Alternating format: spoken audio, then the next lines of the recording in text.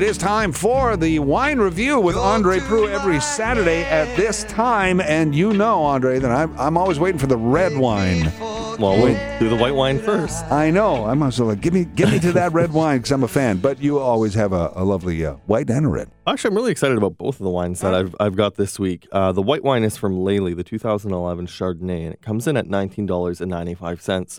One thing I've really been loving about those Ontario Chardonnays that come in around that $20 mark. I mean, you've got a few of them, from Southbrook, from Rose Hall Run, and from Tawes. There's sketches of Niagara Chardonnay.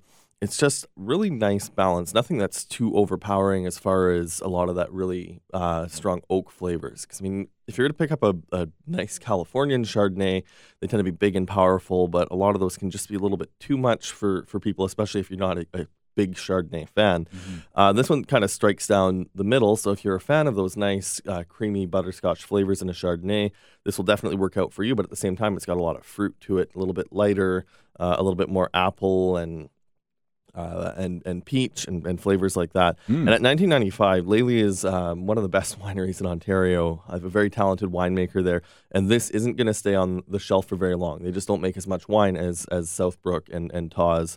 So you'll definitely want to get your hands on this as soon as possible. And at $19.95, even if you're not planning on drinking it right away, it should hold fine on the wine rack for a few months anyways.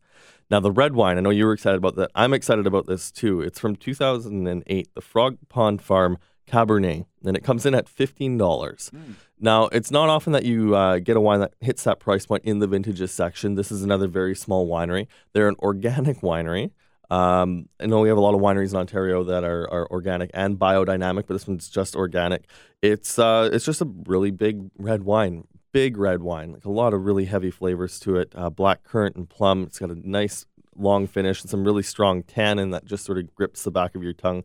This wine is the true definition of a red meat wine. So whether it's going to be a steak or a burger, or if you're going to roast something, I know we got some rain going on, so I don't know if people want to be outside during that. I mean, this is definitely a great wine to sort of sit and enjoy with a nice chunk of cow. Let's put it that way.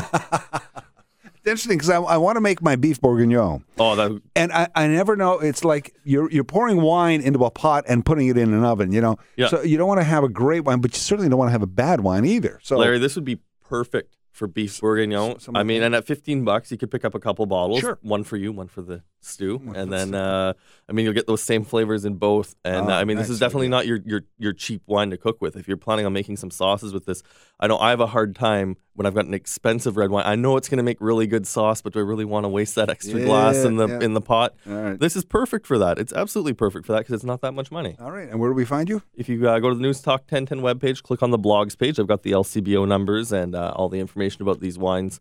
My own website, andrewinereview.ca. And as always, follow me on Twitter at andrewinereview.